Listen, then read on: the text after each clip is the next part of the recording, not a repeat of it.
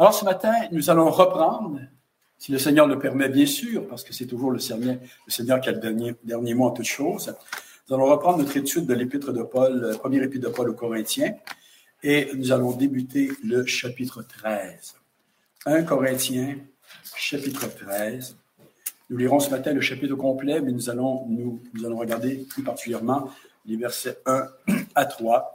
Le message s'intitule « Si je n'ai pas l'amour ».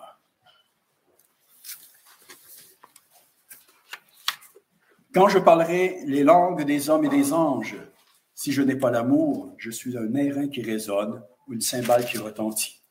Et quand j'aurai le don de prophétie, la science de tous les mystères et toute la connaissance, quand j'aurai même toute la foi jusqu'à transporter des montagnes, si je n'ai pas l'amour, je ne suis rien. Et quand je distribuerai tous mes biens pour la nourriture des pauvres, quand je livrerai même mon corps pour être brûlé, si je n'ai pas l'amour, cela ne me sert à rien. L'amour est patient, il est plein de bonté. L'amour n'est point envieux, l'amour ne se vante point, il ne s'enfle point d'orgueil, il ne fait rien de malhonnête, il ne cherche point son intérêt, il ne s'irrite point, il ne soupçonne point le mal. Il ne se réjouit point de l'injustice, mais il se réjouit de la vérité. Il excuse tout, il croit tout, il espère tout, il supporte tout.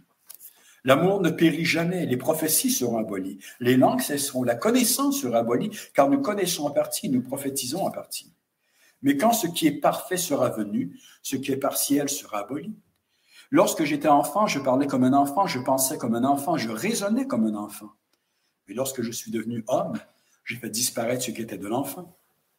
Aujourd'hui, nous voyons au moyen de miroirs d'une manière obscure. Les miroirs de l'époque étaient faits d'étain, donc ne reflétaient pas bien donc, les images. Mais alors, nous verrons face à face. Aujourd'hui, je connais en partie, mais alors je connaîtrai comme j'ai été connu. Maintenant, donc, ces trois choses demeurent. La foi, l'espérance, l'amour.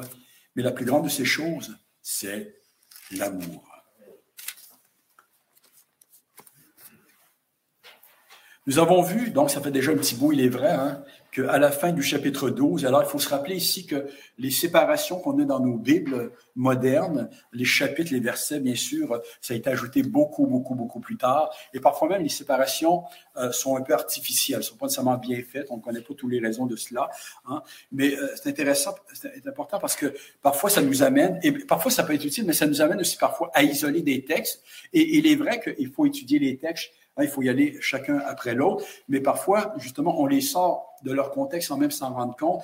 Il faut bien comprendre que le chapitre 13 sur l'amour, sur l'agapé de Dieu, s'insère dans l'enseignement de Paul concernant les dons spirituels et leur exercice au sein de l'Église. En fait, le service chrétien, la vie chrétienne en assemblée, tout simplement. Et Paul, déjà, à la fin du chapitre 12, au verset 31, nous dit « Et je vais vous montrer une voie par excellence ». Quelque chose d'encore plus grand que l'exercice des dons. Non pas que Paul dévaluait les dons, mais il voulait que les Corinthiens puissent mettre les choses en ordre et voir où étaient les priorités, parce qu'on le verra, les dons sont l'amour, sans l'amour, n'ont aucune utilité en soi. Et donc, Paul voulait que ces dons puissent réellement servir à une véritable édification de l'Église. Je vais vous montrer une voie par excellence, la route royale, la plus suréminente qui soit, qui surpasse toutes les autres, au-delà de toute mesure, celle de l'amour. Le mot agapé, on l'a déjà vu, mais je pense que c'est important de le rappeler. C'est un mot qui est rare dans la langue grecque en soi.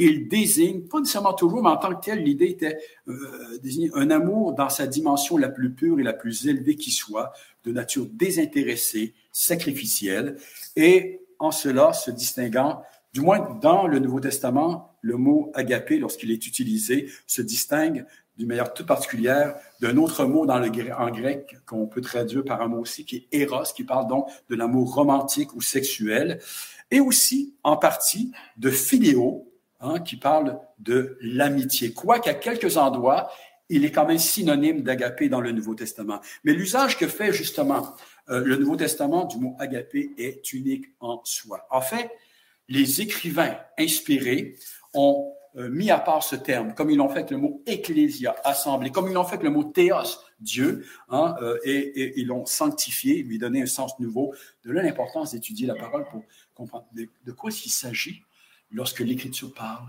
d'amour, de l'amour de Dieu, de l'amour que nous devons avoir pour notre prochain. Et dans le Nouveau Testament, il sert à exprimer l'amour qui vient de Dieu seul et que Dieu seul peut répandre dans les cœurs, car Dieu, nous dit Jean, est amour. C'est son essence même. C'est son être. Dieu est éternellement et infiniment amour. Ça veut dire que le Père est amour, le Fils est amour et l'Esprit Saint est amour.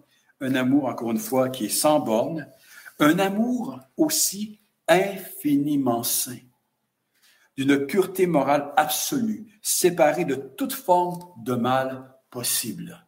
Très, très important. Ça n'a rien à voir avec la romance, tel qu'on définit souvent l'amour, et même nous les chrétiens. Ce n'est pas un sentiment, d'ailleurs, l'amour. Ça sanctifie les sentiments, ce n'est pas un sentiment. Dieu est amour, et Dieu n'est pas comme nous. Dieu est un Dieu impassible. Et c'est un terme qui peut être très mal compris, mais ça veut dire notamment que en Dieu, tout est parfait et ne connaît aucune variation. Il est immuable. Son amour, il est au plus haut degré possible, il est infini. Et il ne peut, bien sûr, décroître d'une manière ou d'une autre, sinon Dieu ne sera plus parfait. Il est amour. Mais un amour infiniment saint, parce qu'il est aussi saint, et un amour infiniment pur, dénué de toute souillure possible, de toute forme de mal moral. C'est une impossibilité en Dieu. Dieu est l'être le plus libre qui soit, et la liberté, ce n'est jamais de pécher. La liberté, c'est de vivre dans la vérité et dans la justice. Jean 3,16, Dieu a manifesté son amour tout au long de l'histoire de l'humanité, en créant l'univers, mais d'une manière absolument inouïe, en envoyant son Fils mourir pour nous. Jean 3,16, on connaît bien. Car Dieu a tant aimé le monde qu'il a donné son Fils unique, afin que quiconque croit en lui ne périsse point, mais qu'il ait la vie éternelle. Ces choses sont tellement difficiles à saisir pour nous, parce que nous sommes des créatures, mais en plus, nous sommes endurcis encore par le péché. Le Fils unique de Dieu, c'est ce Fils que Dieu éternellement engendre dans son amour. Il est l'objet de son amour le plus incroyable qui soit, avec l'Esprit Saint, et il a donné ce Fils pour nous, des pécheurs misérables qui nous étions révoltés contre lui. Et donc, nous qui sommes les objets d'un si grand amour, nous qui avons cru en Jésus, nous sommes maintenant appelés par la grâce de notre Dieu à marcher dans un tel amour. Romains 13:8 plutôt nous dit, « Ne devez rien à personne, si ce n'est de vous aimer les uns les autres. » Ça, c'est un dû. C'est une obligation, frères et sœurs. C'est pas optionnel. C'est pas comme une carte d'un menu de restaurant où on décide ce qu'on veut. Ça fait partie du salut, de ce pourquoi Christ nous a rachetés. 1 Jean chapitre 4, les versets 9 à 11 nous dit ceci. « L'amour de Dieu a été manifesté envers nous en ce que Dieu a envoyé son Fils unique dans le monde, afin que nous vivions par lui. » Bien sûr, parce qu'il dit qu'il a envoyé son Fils unique dans le monde, c'est afin de mourir. Et cet amour consiste non point en ce que nous avons aimé Dieu, mais en ce qu'il nous a aimés et envoyé son Fils comme victime expiatoire pour nos péchés.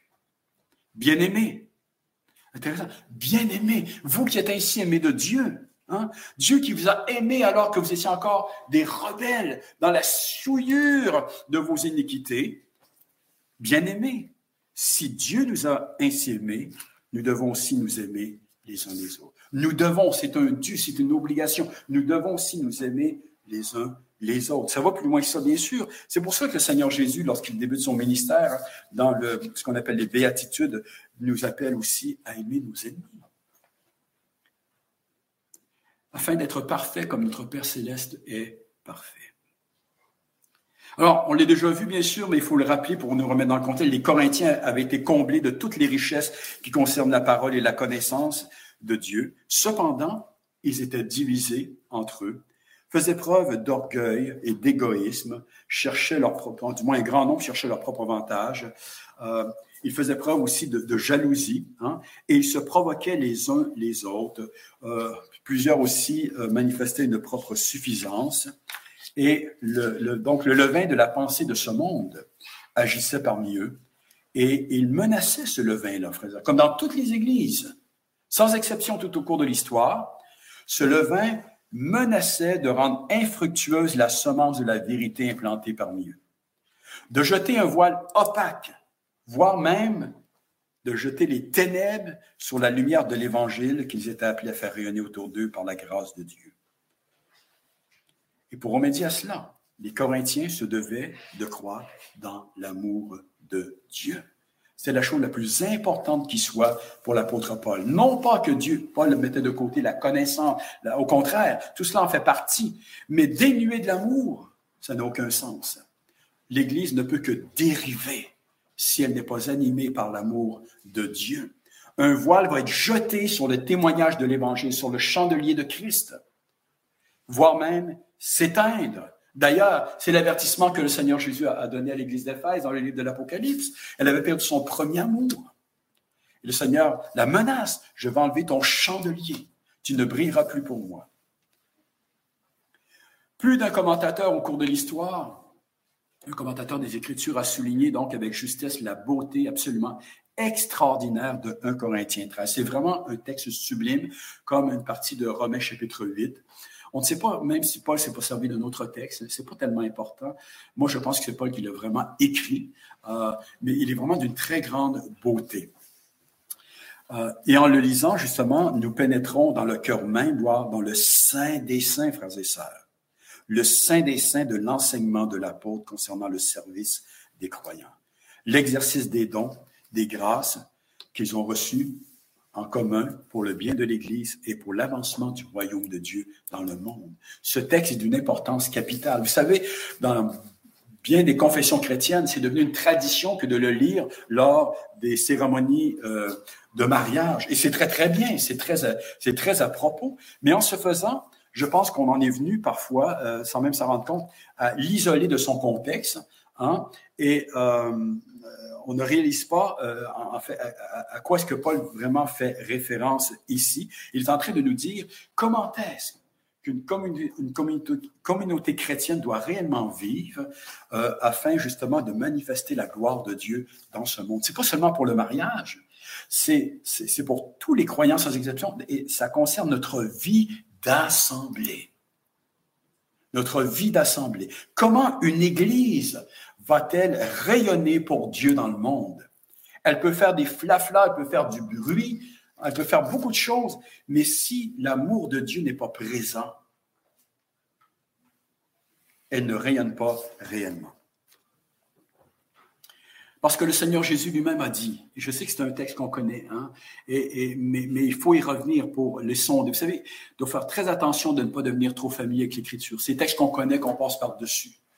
Tous les textes de l'Écriture sont inspirés d'une grande profondeur. Jean chapitre 13, verset 34-35, le Seigneur de nous dire que c'est à l'amour que nous aurons les uns pour les autres que l'on va reconnaître que nous sommes ses disciples. Je vous donne un commandement nouveau. En fait, il n'était pas nouveau, mais il est nouveau. Parce qu'on le trouve dans l'Ancien Testament. Tu aimeras le Seigneur ton Dieu de ton cœur, de ton âme, de ta pensée, de toute ta force, et tu aimeras ton prochain comme toi-même. Mais sous l'Ancien Testament, aussi profond qu'il était, hein, il a été transfiguré, illuminé par la venue du Fils de Dieu, qui nous a révélé de façon ultime en quoi consiste l'amour de Dieu. Et c'est la raison pour laquelle il dit à ses disciples maintenant, je vous donne un commandement nouveau, renouvelé. Aimez-vous les uns les autres comme je vous ai aimés. Vous aussi aimez-vous les uns les autres. À ceci, tous connaîtront que vous êtes mes disciples si vous avez de l'amour les uns pour les autres. Ça ne dit pas tous vont se convertir, mais tous vont devoir reconnaître quelque chose. Alors, les Corinthiens, du moins une partie d'entre eux encore, jaugeaient la qualité, la maturité de leur vie spirituelle au mauvais endroit. Ils ne prenaient pas la bonne mesure. À savoir, ils mesuraient cela selon leur degré de connaissance, ou ce qu'ils considéraient leur degré de connaissance, de sagesse. Ils mesuraient ça à leur zèle ou encore à la possession de certains dons. Parce qu'on voit qu'il y avait de la mondanité en l'Église de Corinthe, mais il y avait du zèle pareil. Vous savez qu'une Église peut être très mondaine et avoir beaucoup de zèle. Et que veut dire le mot mondain? Pas nécessairement toujours qu'il y a de l'impureté sexuelle, des choses comme cela. Mondain, c'est la pensée du monde. Même dans des milieux très orthodoxes, on a la pensée du monde. Le sectarisme est une pensée du monde. Bien que les sectaires disent se séparer du monde, ils font exactement comme le monde parce qu'ils ne font pas preuve de l'amour de Christ. Mais en agissant ici, les Corinthiens se leurraient, étant imbus d'eux-mêmes, ils vivaient dans une grande illusion. Ils se croyaient spirituels parce qu'ils se mesuraient au mauvais endroit. L'amour, frères et sœurs, l'agapé de Dieu, que Dieu seul peut nous donner, est une marque essentielle de la vie spirituelle du croyant.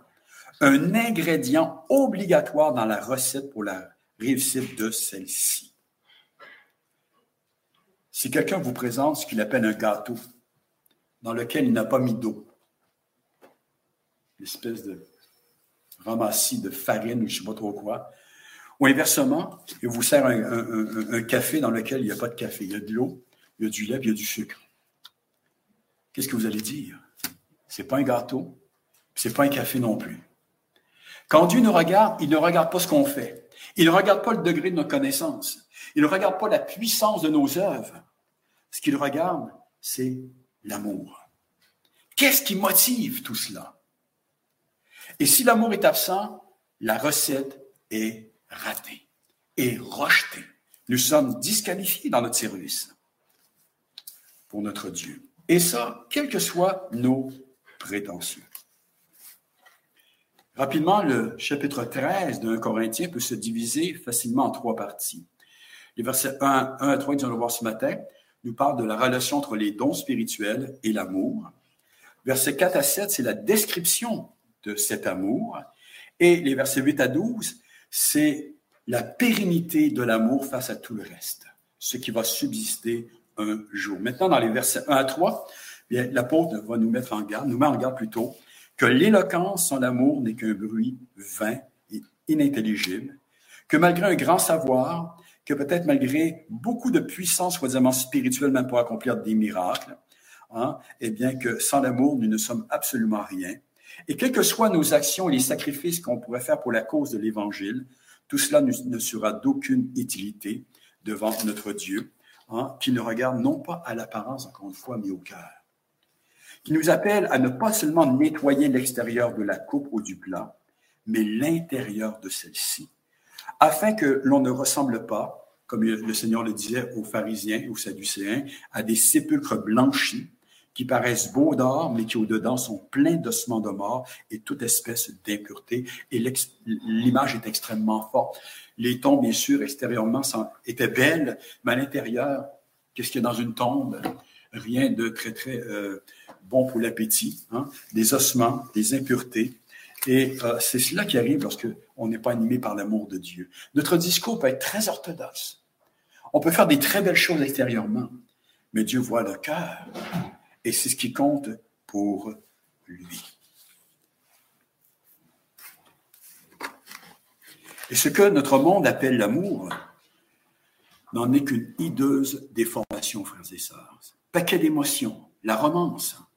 C'est une grotesque caricature du véritable amour que Dieu seul peut donner. Et parce que, tout simplement, pour la raison première, c'est que sur un mauvais arbre ne peut porter du bon fruit. Pour cela, il faut naître d'en haut et être animé de l'Esprit de Dieu. Premier point ce matin, le verset 1, un airain qui résonne, ou une cymbale qui retentit. Quand je parlerai les langues des hommes, écrit Paul, donc, et les langues des hommes et des anges, si je n'ai pas l'amour, je suis un airain qui résonne, ou une cymbale qui retentit. Au chapitre précédent, Paul a donc placé de façon délibérée le don des langues à la fin de sa liste, indiquant ici que celui-ci donc occupait la place la moindre au sein donc de la liste des charismes. On sait que plusieurs Corinthiens le considéraient comme le don par excellence, comme la preuve que quelqu'un était en contact direct avec Dieu, et donc d'une grande spiritualité. et au courant de choses mystérieuses. Paul le met à la fin, comme étant le dernier des dons. Non pas que Paul le rejetait, mais ce n'est pas le don le plus important. Maintenant, il ajoute que sa possession, et ce quoi qu'en pouvaient en penser les Corinthiens, n'est d'aucune manière, justement, un gage d'agrément de la part de Dieu, à moins, bien sûr, qu'il ne soit exercé dans l'amour, que ce don-là soit donc pratiqué dans l'amour de Dieu. Et pour bien illustrer donc ce qu'il énonce, concernant le caractère indispensable de l'amour dans la vie du chrétien, l'apôtre s'exprime de façon hyperbolique, c'est-à-dire qu'il pousse ces exemples à l'extrême, mais en ce faisant, justement, il essaie de bien nous faire comprendre de quoi est-ce qu'il s'agit. Toute l'importance du sujet. Ainsi, écrit-il, lors même qu'un individu posséderait la capacité de parler toutes les langues humaines, c'est absolument beaucoup, c'est comme ça qu'ils comprennent quand Paul dit, comme je parlerai les langues des hommes ou des anges, il parle de toutes les langues des hommes. Hein? Et là, on peut aller plus loin que la question du don des langues. On parle de l'éloquence, de l'art oratoire. Hein? Et donc, si un individu possédait la capacité de parler dans toutes les langues humaines existantes, voire même celles des anges, qui doivent être sublimes dans le ciel, qu'il atteindrait donc à l'éloquence la plus glorieuse qui soit, qu'il maîtrisait l'art oratoire à la perfection, si le cœur de cet homme est dénué de l'amour de Dieu, il n'est en fait, nous dit Paul, qu'un airain qui résonne ou une cymbale qui retentit. Certains nous disent que cet airain-là désigne non pas un instrument de musique, mais un simple morceau de métal non travaillé. Et donc, bien sûr, si on frappe dessus, ça produit une espèce de bruit sourd, inintelligible en tant que tel. Certains pensent que ça ferait plus référence à un gong, puisque pour le mettre à la suite donc de la cymbale, ça ne change pas grand-chose en tant que tel. C'est l'idée donc d'un bruit sourd, qui n'a pas de grande signification en soi. Et il en est ainsi d'une cymbale. On pense qu'il parle ici d'une grosse cymbale qui peut résonner donc avec une grande force, mais sans plus. Alors, l'idée ici, c'est qu'un bruit sourd, inintelligible, la personne, elle, qui s'exprime, elle pense qu'elle est en train d'édifier tout le monde, que les gens sont en train de boire à ses lèvres, mais et il se peut peut-être que les gens le font de façon erronée, mais en tant que tel, ça n'apporte rien. Et surtout, quand Dieu écoute, ce qu'il entend, c'est comme un gros bruit sourd. Ça n'a aucune importance pour lui. Au contraire, c'est même désagréable à ses oreilles. On peut s'illusionner, se croire un grand poète de Dieu, un grand prédicateur, un bon enseignant, un bon témoin du Seigneur Jésus. Mais si ce n'est pas fait dans l'amour de Dieu, pour Dieu, c'est comme un airain qui résonne, une cymbale qui retentit. Et même lorsque quelqu'un s'exprime ainsi, je ne dis pas que Dieu, dans sa grâce, ne peut pas s'en servir, mais cette personne, bien souvent, va plus nourrir les sentiments que l'homme intérieur, l'homme spirituel au sein de l'Église, avec tous les désastres, toutes les déviations que cela peut apporter. Et ce qui est vrai ici du langage est vrai aussi, bien sûr, du chant et de la musique. Une Église aura beau posséder les voix les plus harmonieuses qui soient, entonner les cantiques les plus admirables qui soient, sortis de la plume d'un poète, faire retentir les plus beaux sons instrumentaux qui soient, que l'on puisse entendre, en l'absence de l'amour véritable. Tout cela ne sera pour Dieu que du tapage auquel il ne prendra aucunement plaisir. La symphonie que Dieu va entendre, la plus belle symphonie qui soit, frères et sœurs, aux yeux de Dieu, c'est celle de son amour déversé dans les cœurs. Et c'est celle à laquelle les croyants devraient prendre aussi plaisir. On ne l'entend pas extérieurement, mais elle est dans l'âme, et elle réjouit l'âme, elle apaise l'âme, elle édifie l'âme. Et donc, je ne suis qu'un bruit sourd, sans signification, sans l'amour. Deuxième point maintenant, verset 2, Paul dit que sans l'amour, quelle que soit ma connaissance ou ma puissance ou mes actes de puissance, sans l'amour, je ne suis absolument rien. Et quand j'aurai le don de prophétie, la science, de tous les mystères et toute la connaissance, quand j'aurai même toute la foi jusqu'à transporter des montagnes, si je n'ai pas l'amour, je ne suis rien. Donc, quand j'aurai le don de prophétie, la science de tous les mystères et toute la connaissance. Et donc, Paul passe maintenant au don plus important, plus utile pour l'Église. en tant que tel. Encore une fois, son idée n'est pas de dévaluer les dons spirituels, mais plutôt de faire comprendre la priorité aux Corinthiens. Leur priorité, à ce moment-là, c'était vraiment de croître dans l'amour. Or, justement, l'excellence de tels dons tels que la prophétie, la connaissance, la science de tous les mystères, l'excellence de ceux-ci n'abroge d'aucune manière la nécessité de l'amour, que ces dons soient imprégnés, imbibés de cet amour, baptisés dans cette vertu, parce que l'apôtre Paul avait déjà écrit chapitre 8, verset 1 de notre épître, « Car la connaissance enfle, mais l'amour édifie. » On pourrait ajouter la connaissance seule, sans l'amour. Alors, l'amour édifie. L'amour, c'est le fil conducteur pour que la connaissance devienne quelque chose d'édifiant, de réellement utile au sein de l'Église. Ainsi, si le Saint-Esprit révélait à un frère ou à une sœur l'entièreté du mystère de Christ, lui accordait une pleine connaissance des choses de Dieu, de son évangile, néanmoins, sans l'amour, ce frère ou cette sœur ne sont absolument rien aux yeux de Dieu. Il n'est pas épaté, Dieu, par ces choses-là. Aussi grande que soit l'érudition d'un individu ou sa capacité de discourir sur la doctrine chrétienne, quel que soit le nombre de diplômes en théologie que celui-ci peut posséder, sans l'amour, il n'est rien devant Dieu. Il est possible d'épater la galerie ici-bas en faisant étalage de son savoir, de se donner ici beaucoup d'importance, de prétendre être quelqu'un, mais sans la vertu de l'amour. Au jour du jugement, la balance divine sera sans appel, elle indiquera 0. C'est pourquoi il nous est dit que nous devons, Éphésiens chapitre 5, verset 15, professer la vérité. On doit professer la vérité. On doit être dans la vérité, demeurer dans la vérité, croire dans la vérité, mais professer cette vérité dans l'amour. Et Paul d'ajouter, quand j'aurai même toute la foi jusqu'à transporter des montagnes, et là, de toute évidence, il cite, non pas verbatim, mais quand même, ce que le Seigneur Jésus nous dit, notamment dans l'Évangile de Matthieu, chapitre 21, chapitre 21, les versets 21-22. En fait, il s'adressait à ses disciples après qu'il ait maudit le figuier séché, donc ils étaient étonnés du miracle et tout ça. Jésus leur répondit, « Je vous le dis en vérité, si vous aviez de la foi, et que vous ne doutiez point, non seulement vous feriez ce qui a été fait à ce figuier, mais quand vous diriez à cette montagne, ôte-toi de là, jette-toi dans la mer, cela sera fait. Tout ce que vous demanderez avec foi, par la prière, vous le recevrez. » Alors, c'est une vérité, cela. La foi peut transporter les montagnes. On comprend que transporter les montagnes, c'est une image. Elle est forte, mais ça veut dire que ce qui est dans le plan de Dieu, lorsqu'on le comprend, lorsqu'on prie ces choses-là, le Seigneur peut faire des choses absolument extraordinaires. D'ailleurs, pour que l'Évangile puisse aller de l'avant, il faut que Dieu fasse littéralement des miracles. Le plus grand miracle qui soit, c'est la régénération des cœurs, la conversion des âmes.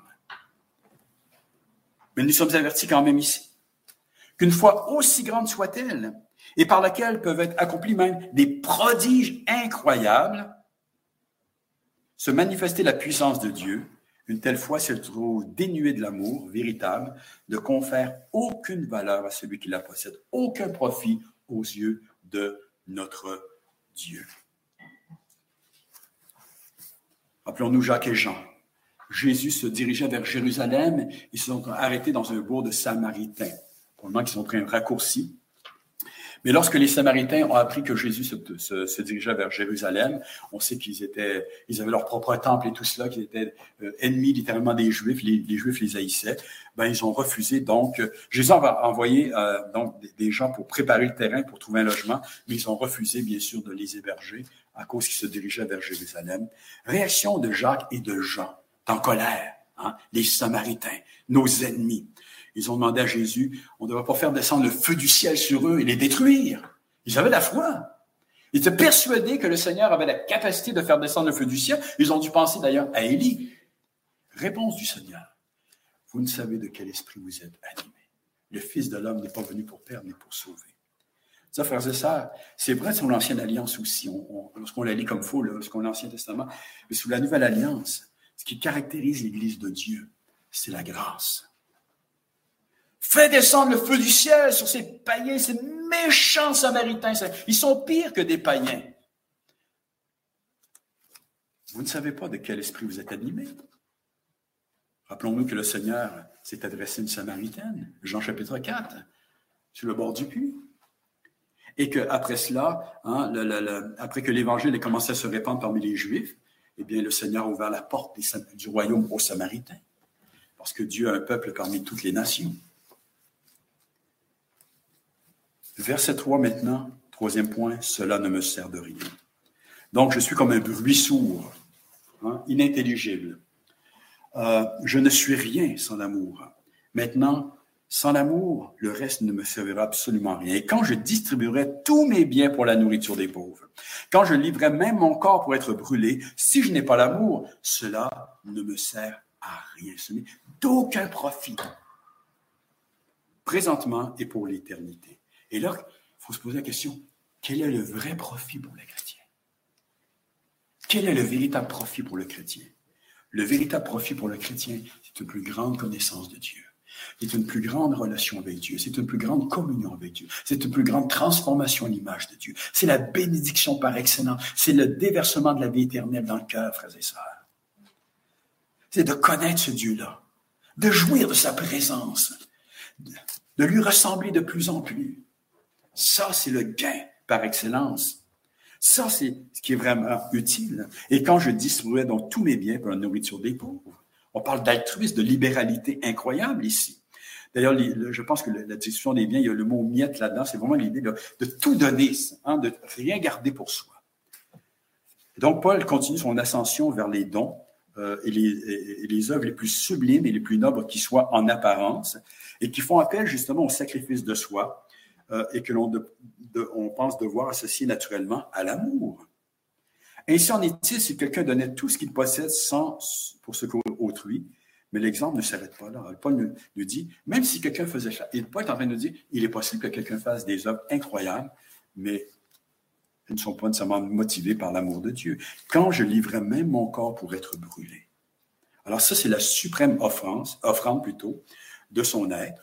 Certains comprennent être brûlé comme être vendu comme esclave à la place d'un autre, ou encore se sacrifier jusqu'à la mort pour le bien d'autrui. Mais je pense qu'on va faut garder le sens ici tel qu'il est. C'est vraiment l'idée même du sacrifice ultime même pour la foi. Pourtant, Paul dit, si je n'ai pas l'amour, cela ne me sert à rien.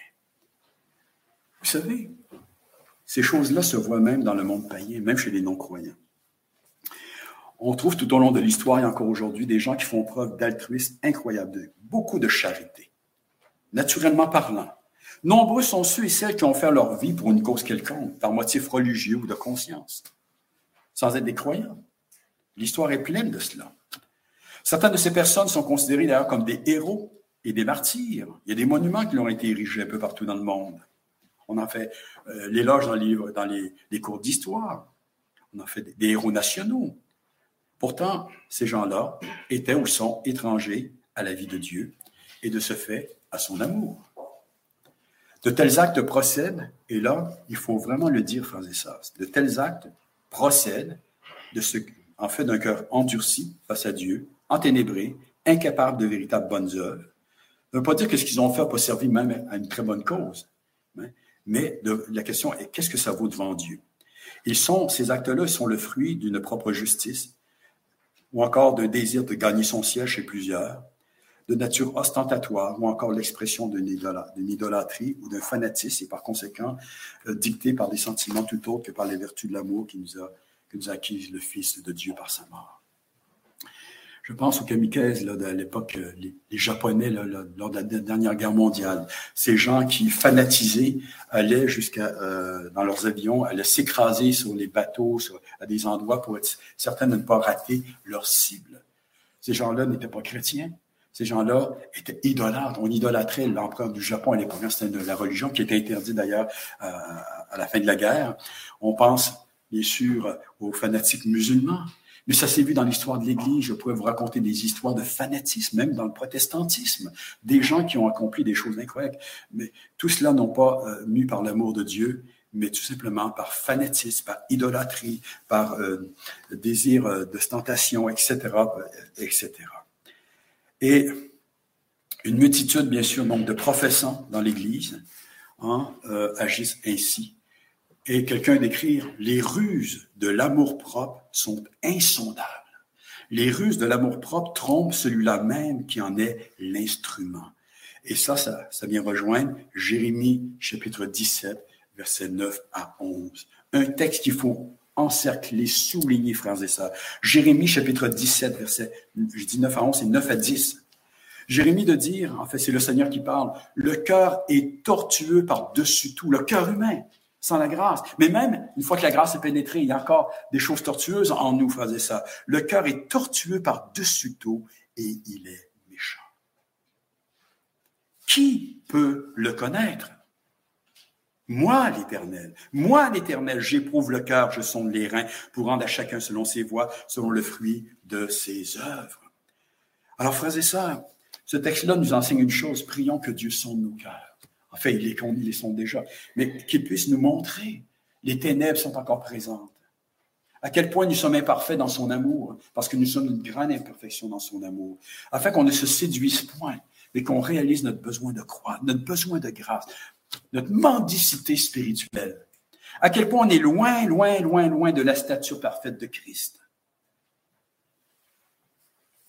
Ainsi,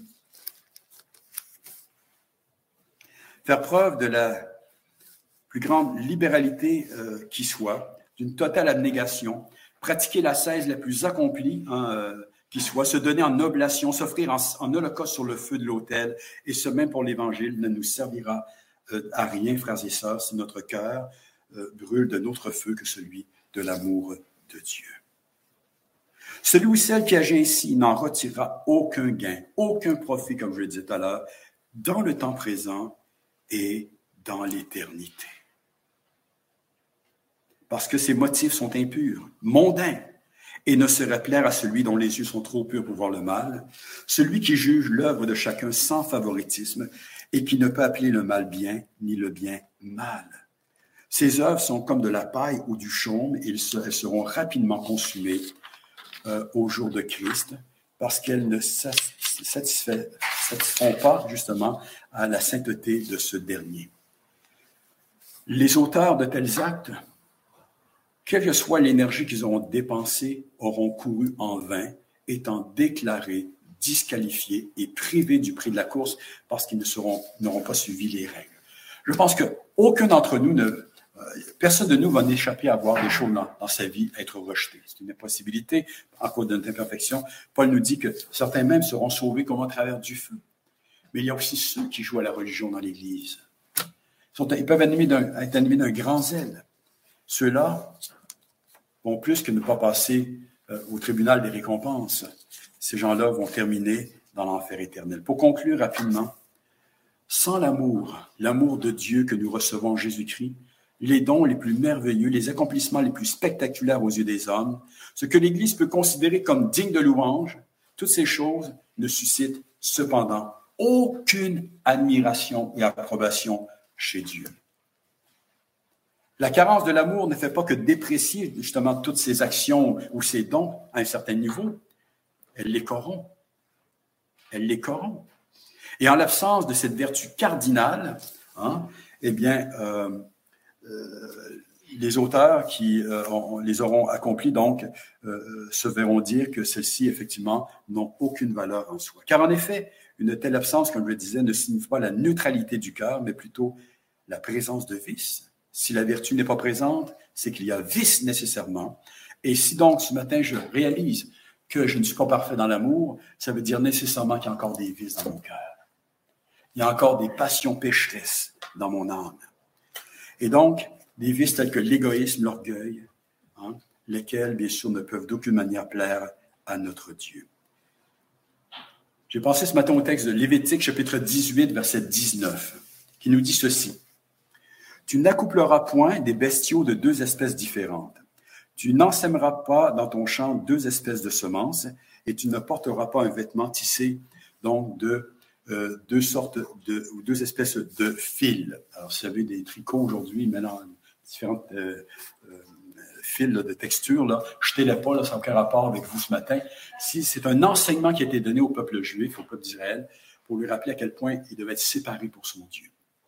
On ne peut pas vivre. Le Seigneur ne veut pas que l'on vive avec un petit peu de son amour et la manière de penser du reste du monde. Il ne veut pas qu'on mélange les deux semences, hein, les deux sortes de fils, les deux types de bestiaux. Il veut qu'on soit à lui et à lui complètement. Et donc, nous sommes appelés ce matin, frères et sœurs, comme les Corinthiens, à faire disparaître le vieux levain de ce que le monde appelle l'amour, mais qui ne l'est point, pour le remplacer justement par le véritable que seul Dieu peut nous donner et dont on découvre ce dont il est sa nature en lisant la parole de Dieu. Prenons garde, frères et sœurs, que ce que nous appelons lumière en nous ne soit ténèbres.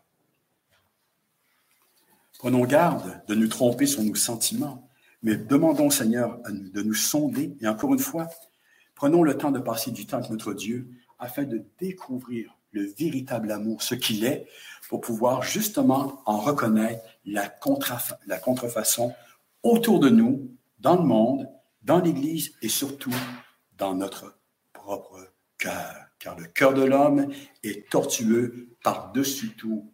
Qui peut le connaître? Amen. Notre Dieu, notre Père, nous te bénissons pour ta parole.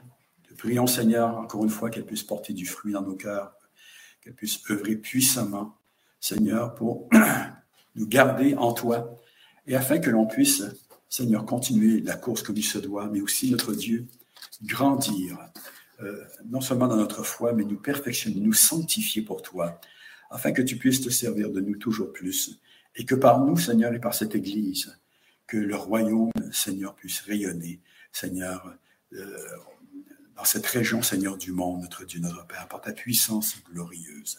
Nous te prions au nom de ton Fils, Jésus-Christ, notre Seigneur. Amen.